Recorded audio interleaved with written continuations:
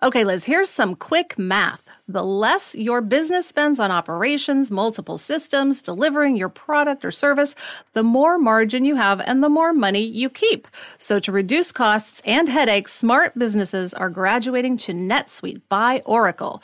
NetSuite is the #1 cloud financial system, bringing accounting, financial management, inventory, HR into one platform and one source of truth. With NetSuite, you reduce IT costs, you cut the cost of maintaining multiple systems, and you improve efficiency by bringing all your major business processes into one platform, slashing manual tasks and errors.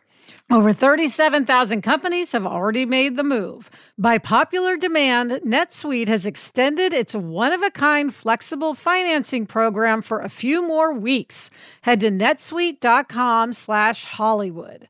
netsuite.com/Hollywood. netsuite.com/Hollywood. Can you hear cheesy? Yeah. Violet's outside. This is one more benefit of working from home. Lots of whiny dogs. Yeah.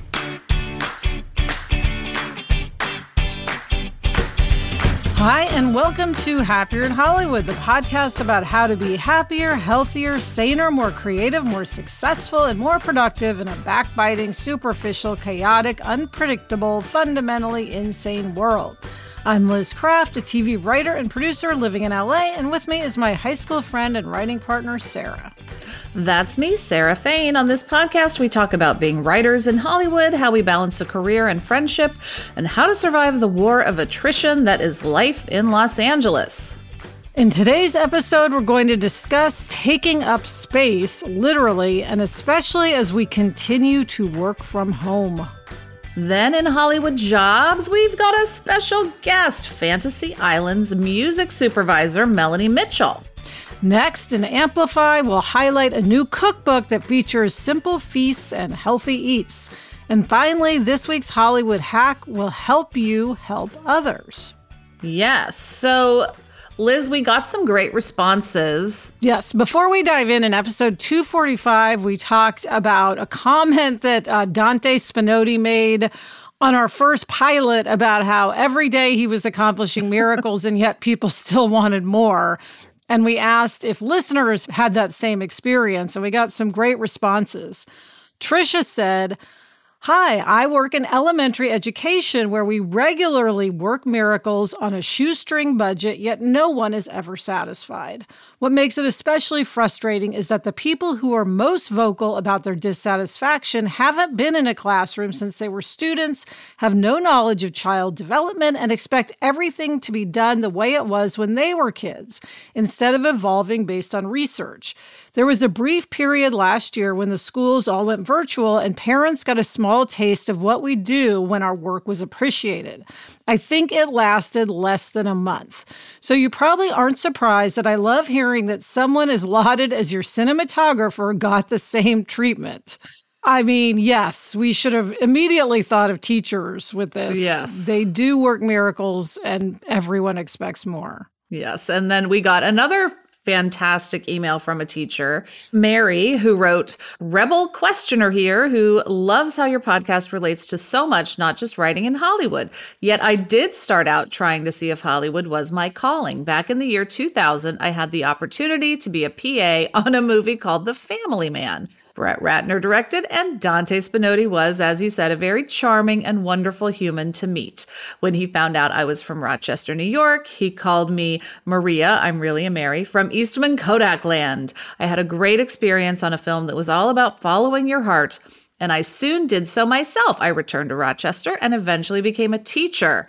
As I listen to you both, I can apply your ideas and lessons not only to my own profession, but to what and how I teach my fifth graders, a job where what we do every day is miraculous. A teacher. We are never doing enough, but literally doing everything for every heart, soul, and mind in front of us every day. We are criticized constantly and undervalued always. We spend the money from our side hustles to have things we want our kids to have. When we advocate for our profession, we are told we are selfish. I'm now in a school in a community that is rather affluent, but we have these struggles and more. We have kids that we nurse, parent, counsel, and fight for daily.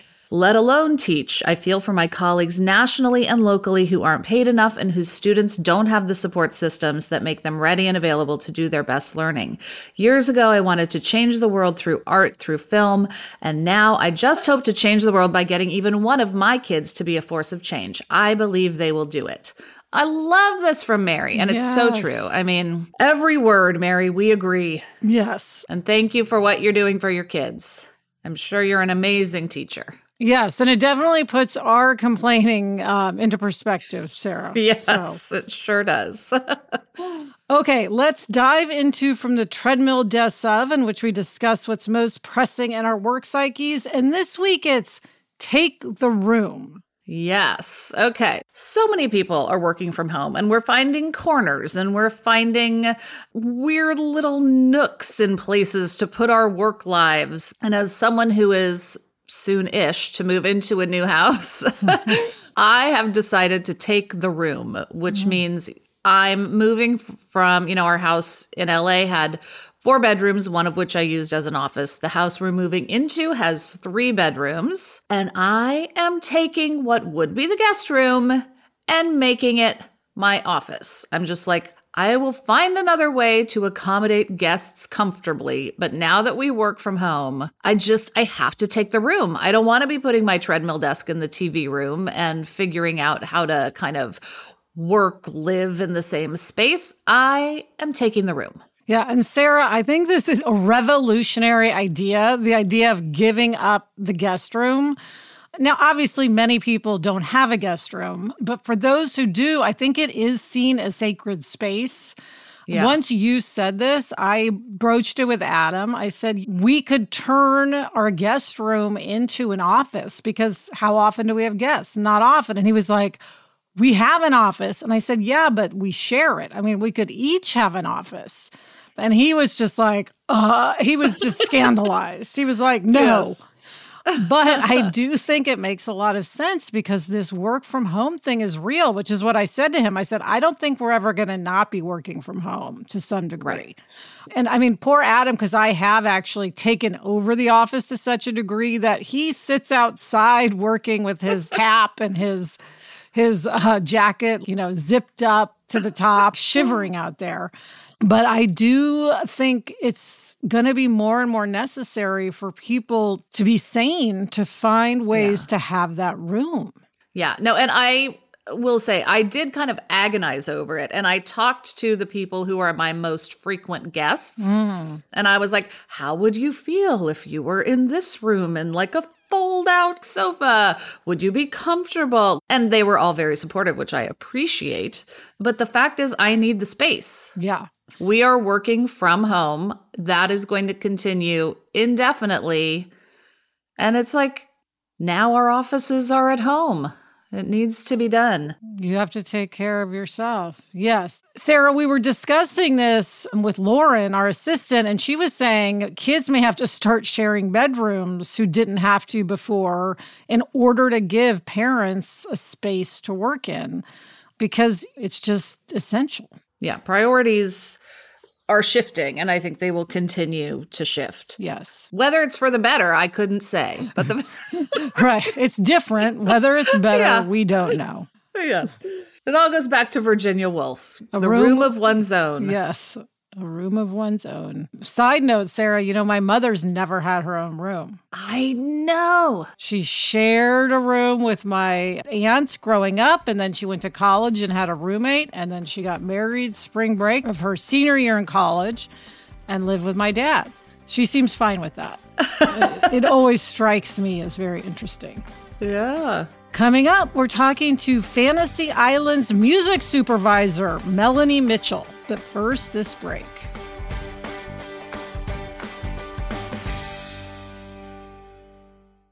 Liz, there is nothing I love more than having a delicious meal that I didn't have to cook, which is why I have been getting no prep, no mess meals from Factor. Meet your wellness goals in time for summer thanks to the menu of chef-crafted meals with options like Calorie Smart, Protein Plus, and Keto. Factor's fresh, never frozen meals are dietitian approved and ready to eat in just 2 minutes. So no matter how busy you are, you'll always have time to enjoy nutritious, great tasting meals. Last night, I had blackened salmon with broccoli and with cauliflower rice. It was so delicious. It was the perfect dinner. Head to factormeals.com/HIH50 and use code HIH50 to get 50% off your first box plus 20% off your next month. That's code HIH50 at factormeals.com/HIH50 to get 50% off your first box plus 20% off your next month while your subscription is active. Okay, Liz, it's time for our Hollywood Jobs segment where we talk to a variety of people with fabulously interesting Hollywood jobs. And today we're talking to Melanie Mitchell, who is the music supervisor for Fantasy Island. Melanie's been a music supervisor for film and television for over 12 years. She got her start as a music coordinator for series such as Comedy Central's Workaholics and NBC's This Is Us. She recently supervised 2 seasons of Freeform's Everything's Gonna Be Okay and was fortunate to have 4 films premiere during the pandemic, including Sony's The Broken Hearts Gallery. She just wrapped Mayim Bialik's writer-director debut as They Made Us, and she'll soon be starting up on season 2 of Fantasy Island. Hi, Melanie. Hi, welcome. Hi. Oh, thank you so much for having me. I'm so excited to be here. Well, Melanie, first things first, I'm not sure if a lot of our listeners know exactly what a music supervisor is. Can you explain what you do? Absolutely. So I get that because when I wanted to be a music supervisor, what I thought happened was you just pick whatever song you like and it goes into the show and it's that simple. Obviously, there are a lot more moving parts to that. Music supervision means that you oversee every aspect of music in a TV show or film. So that can be as simple as Ruby's walking around her apartment and she's humming. What is she humming? Is it clearable? How much does it cost? Can she sing the song that we want her to sing? All of those factors we have to take into consideration. It's also, are there performances? Is there a band? Is someone singing? Is someone dancing to a song? And we have to get that cleared so that they can do choreography. And also it could be, they're in a cafe. What does the cafe sound like? They're in the hotel lobby on Fantasy Island. What does that sound like? These are all things that we have to oversee and also work with the composer, the music editors, the showrunners, the producers network. It's very collaborative. And you also find the fabulous songs for like the end of the episode where the emotional thing is happening. And it's That's like the best part. And that's hard. It is hard, because there's a lot of good music out there, but also you have a very distinct vision for what you want your show to be. And I want to be able to give you the best version of that to convey whatever you want Fantasy Island to be. And we should mention there's a budget, and our budget is particularly, we like to say lean. We think it sounds better than low. Melanie, we should tell everyone, work wonders with our budget. You find up-and-coming artists or libraries that we can get for an affordable price. Can you talk a little bit about that?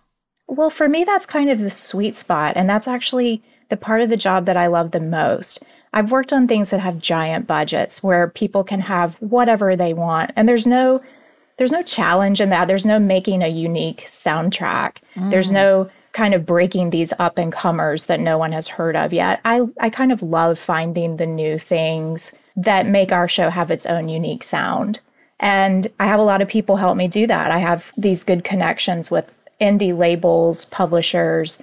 They know that I'm working with a small budget and they know that they know the kind of sound that we need to have, and they'll pitch me music that works for the show and within budget. So that's also a team effort, but we've been very lucky to have some amazing artists. Amazing, truly. You have found just the most wonderful music for the show. Now, oh, thank you. Do you listen to just a tremendous amount of new music?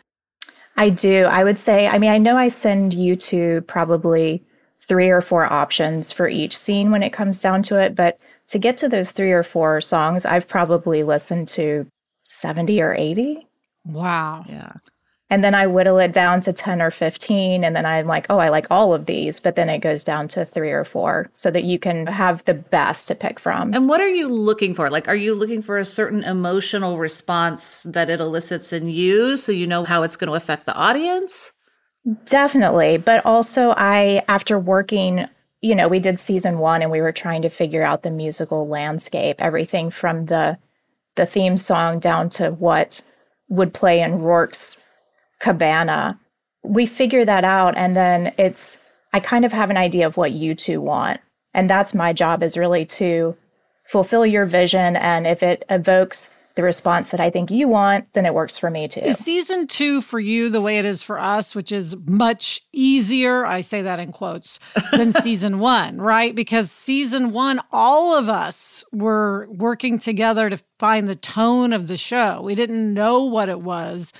And it is such a collaborative medium, which is why we like it. But season 2, it feels like we all sort of know what direction we're going. And it does make it just less stressful for us. I don't know. I mean, you haven't started yet because we haven't started production, but do you think it'll be a smoother process?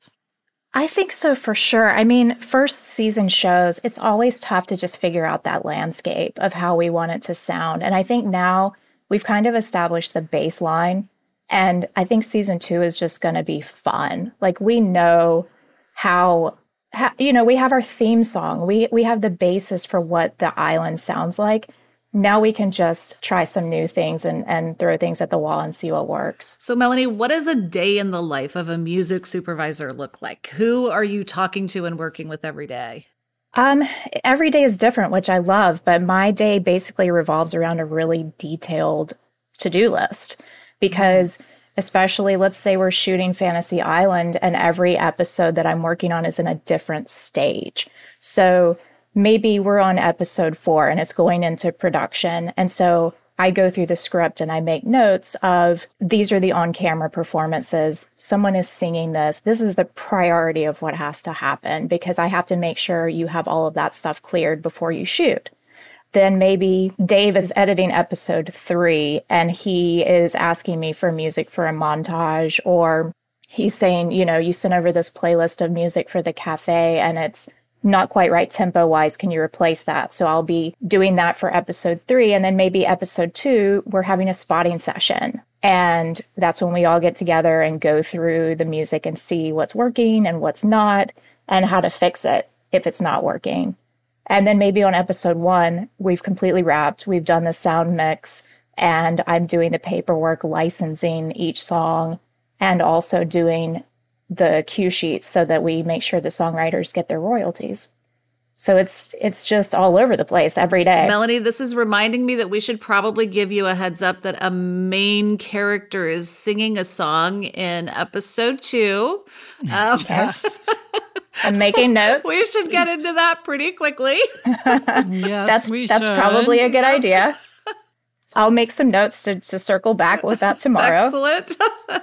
And Melanie, so many people want to be doing what you're doing, or they want to be in the music business in some way. They love television. They want to do what you're doing. It doesn't seem like an obvious path. How did you get to where you are, and what do you want to tell people to do if they want to do what you do?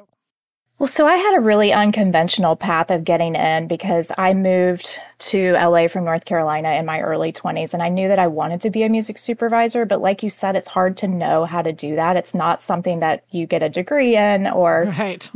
People just know how to do it. So I started, I did a lot of work in development and I worked in production, and I just figured if I work in this long enough, I'll figure out how to be a music supervisor. And ultimately what happened was, as you know, when you intern for long enough in Los Angeles for free, you run out of money. So someone suggested that I be a stand-in for film and TV shows, which I did for a couple years. And I ended up getting this great long-term gig on a show called Studio 60 on the Sunset Strip. And I basically learned how TV was made, 16-hour days, learning every crew position, how departments work together. And at the same time, I was making these great friends, and they knew that I wanted to be a music supervisor. So when the music supervisor for Studio 60 came to set one day, Anne Klein, I talked to her and I said, what do I need to do? I want to do what you do. And she said, you can either take a class, which they're kind of hard to find, or just find a music supervisor and go to work with them and learn on the job. I said, I probably can't do that because I finally have this great gig where I'm making money and I'm paying my bills. So this is going to be a dream deferred. But as TV works, Studio 60 got canceled after one season. And I had to make that choice. And I decided to risk it. And I reached out to a music supervisor who I really admired and said, can I come work with you and just learn from you? And she was kind enough to let me do that for years. And I was her music coordinator. I got paid to learn on the job. Wow. That's so great. And how long have you been on your own?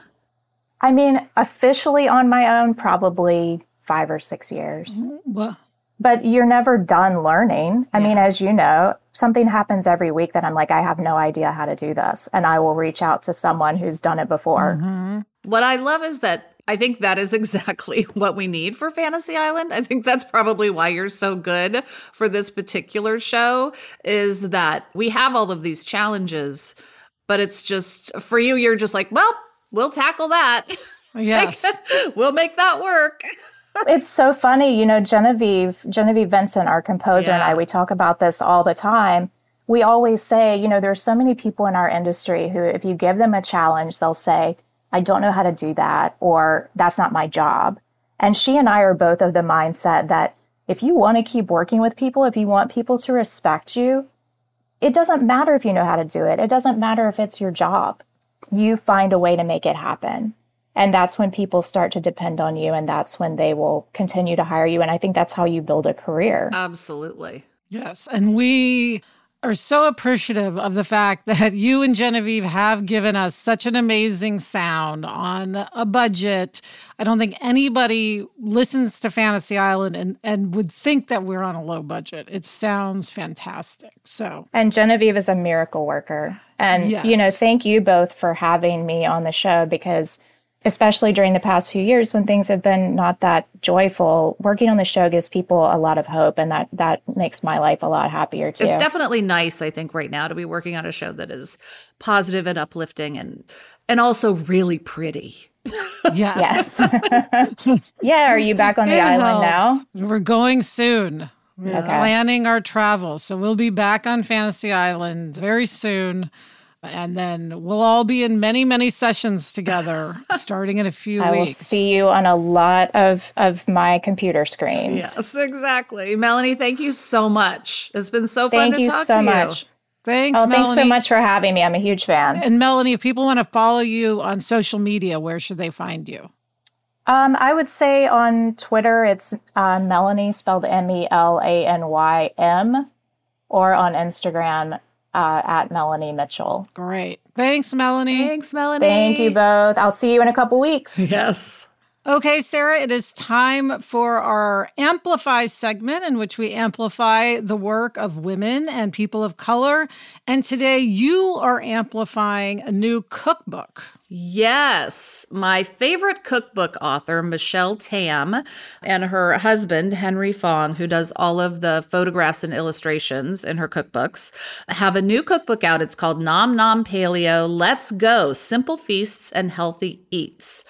So ever since I started my sort of, health journey many years ago, which the pandemic has kind of smacked around unpleasantly, but I have been a huge fan of Michelle Tam and her cookbooks. She makes really easy, simple, healthy paleo, but you can make them non-paleo if you want to have rice noodles or something. Paleo meals that are so delicious. Okay, so Liz, I have talked about magic mushroom powder for years. Yes. It is my favorite kind of spice combo to put on eggs. It is non-psychedelic, just to be clear.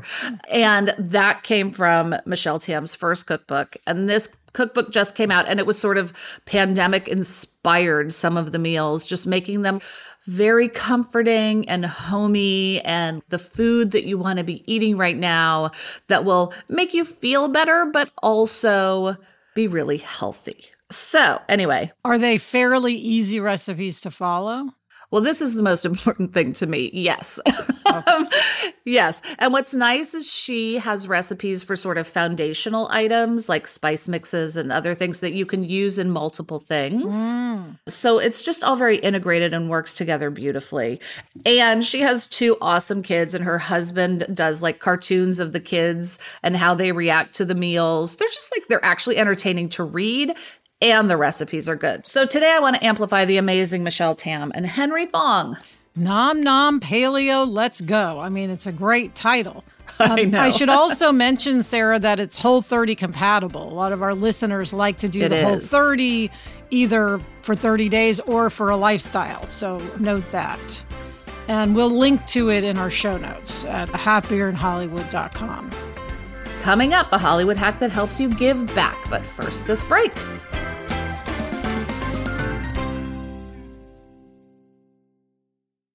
I don't know about you, but we're always looking for ways to get our kids involved and give back in our local community. That's why we're excited to tell you about Student Visionaries of the Year, a campaign by the Leukemia and Lymphoma Society, which is the largest nonprofit organization dedicated to creating a world without blood cancers. Student Visionaries of the Year is a 7-week philanthropic leadership development program for high school students. Participants form strong teams and fundraise in honor of a pediatric blood cancer survivor in their local community. I would love for Violet to do this program when she's in high school. This program is transformative. It not only helps students develop valuable life skills like project management, communication, financial literacy, and entrepreneurship, not to mention it looks great on college applications, but most importantly, it's also a chance for them to engage in meaningful work within their community and make a real impact on blood cancer patients and their families.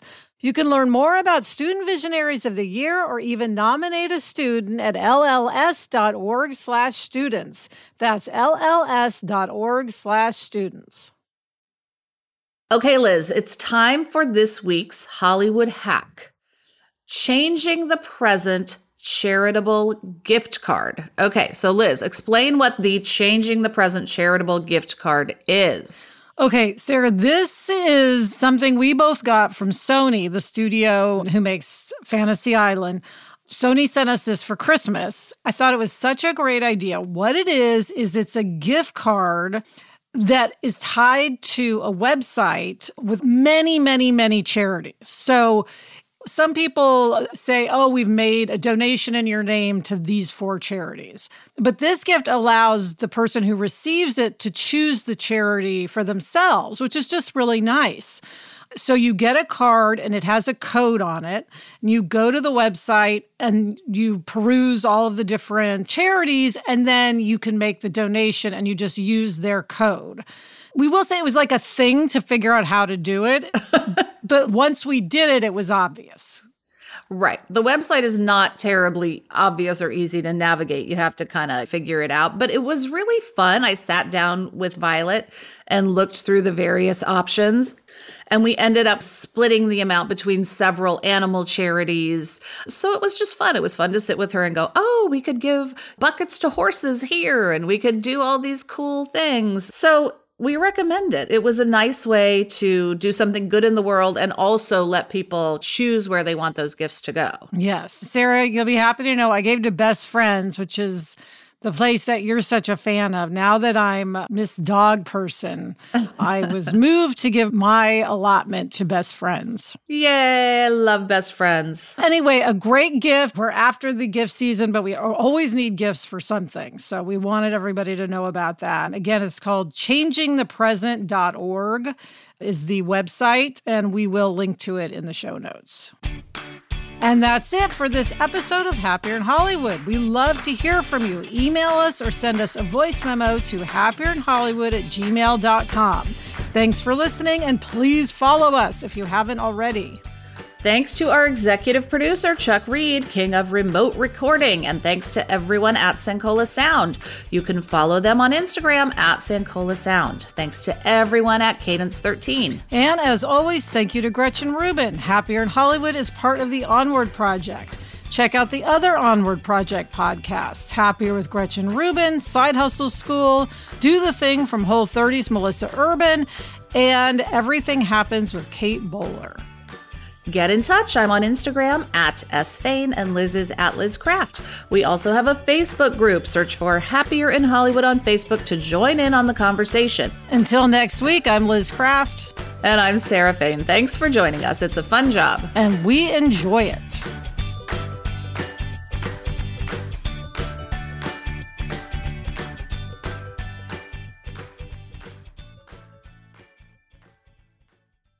Sarah, I was laughing when Melanie was saying she's working on episode 4, 3, 2, 1, all at the same time. I'm like, okay, we're all doing the same thing. We're all doing it. Yep.